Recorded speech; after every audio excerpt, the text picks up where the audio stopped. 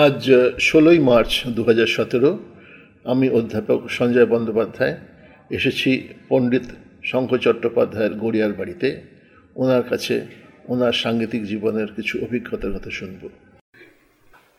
আমি যতটুকু কিছু করতে পেরেছি ভাষাবের আশীর্বাদ তো ছিলই, এখনও আছে।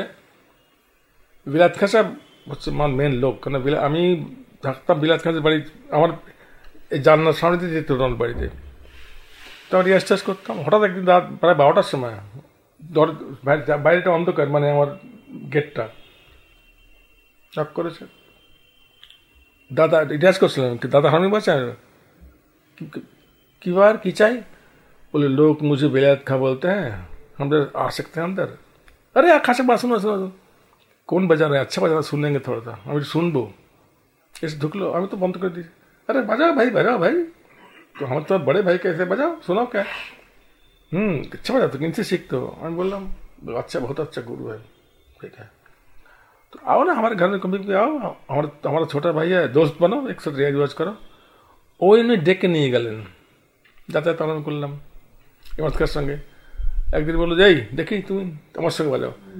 এই হলো তোমার, মানে আরম্ভ হলো ইন 50s, late 50s, 57, 58 নাকি? এইটা হবে তোমার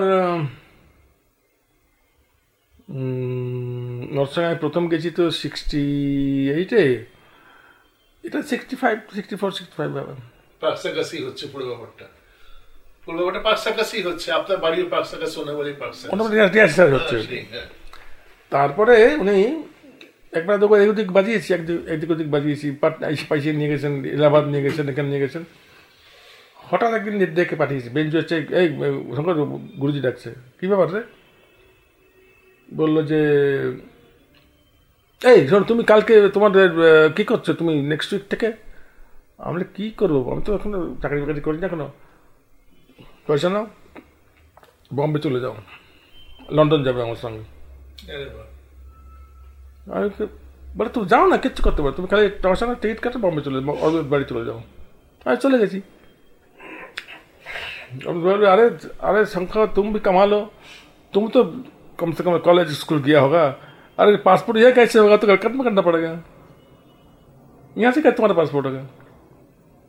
तो रामचंद्र साहब उन्हीं बोले अरे खां साहब तो ऐसे ही करते हैं, आप देखो ना क्या करेंगे हम।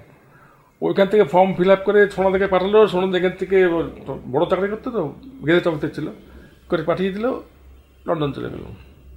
এই তো প্রথম যাত্রা তার বললো আর কি। অনেক এইসব গল্প আছে আর কি।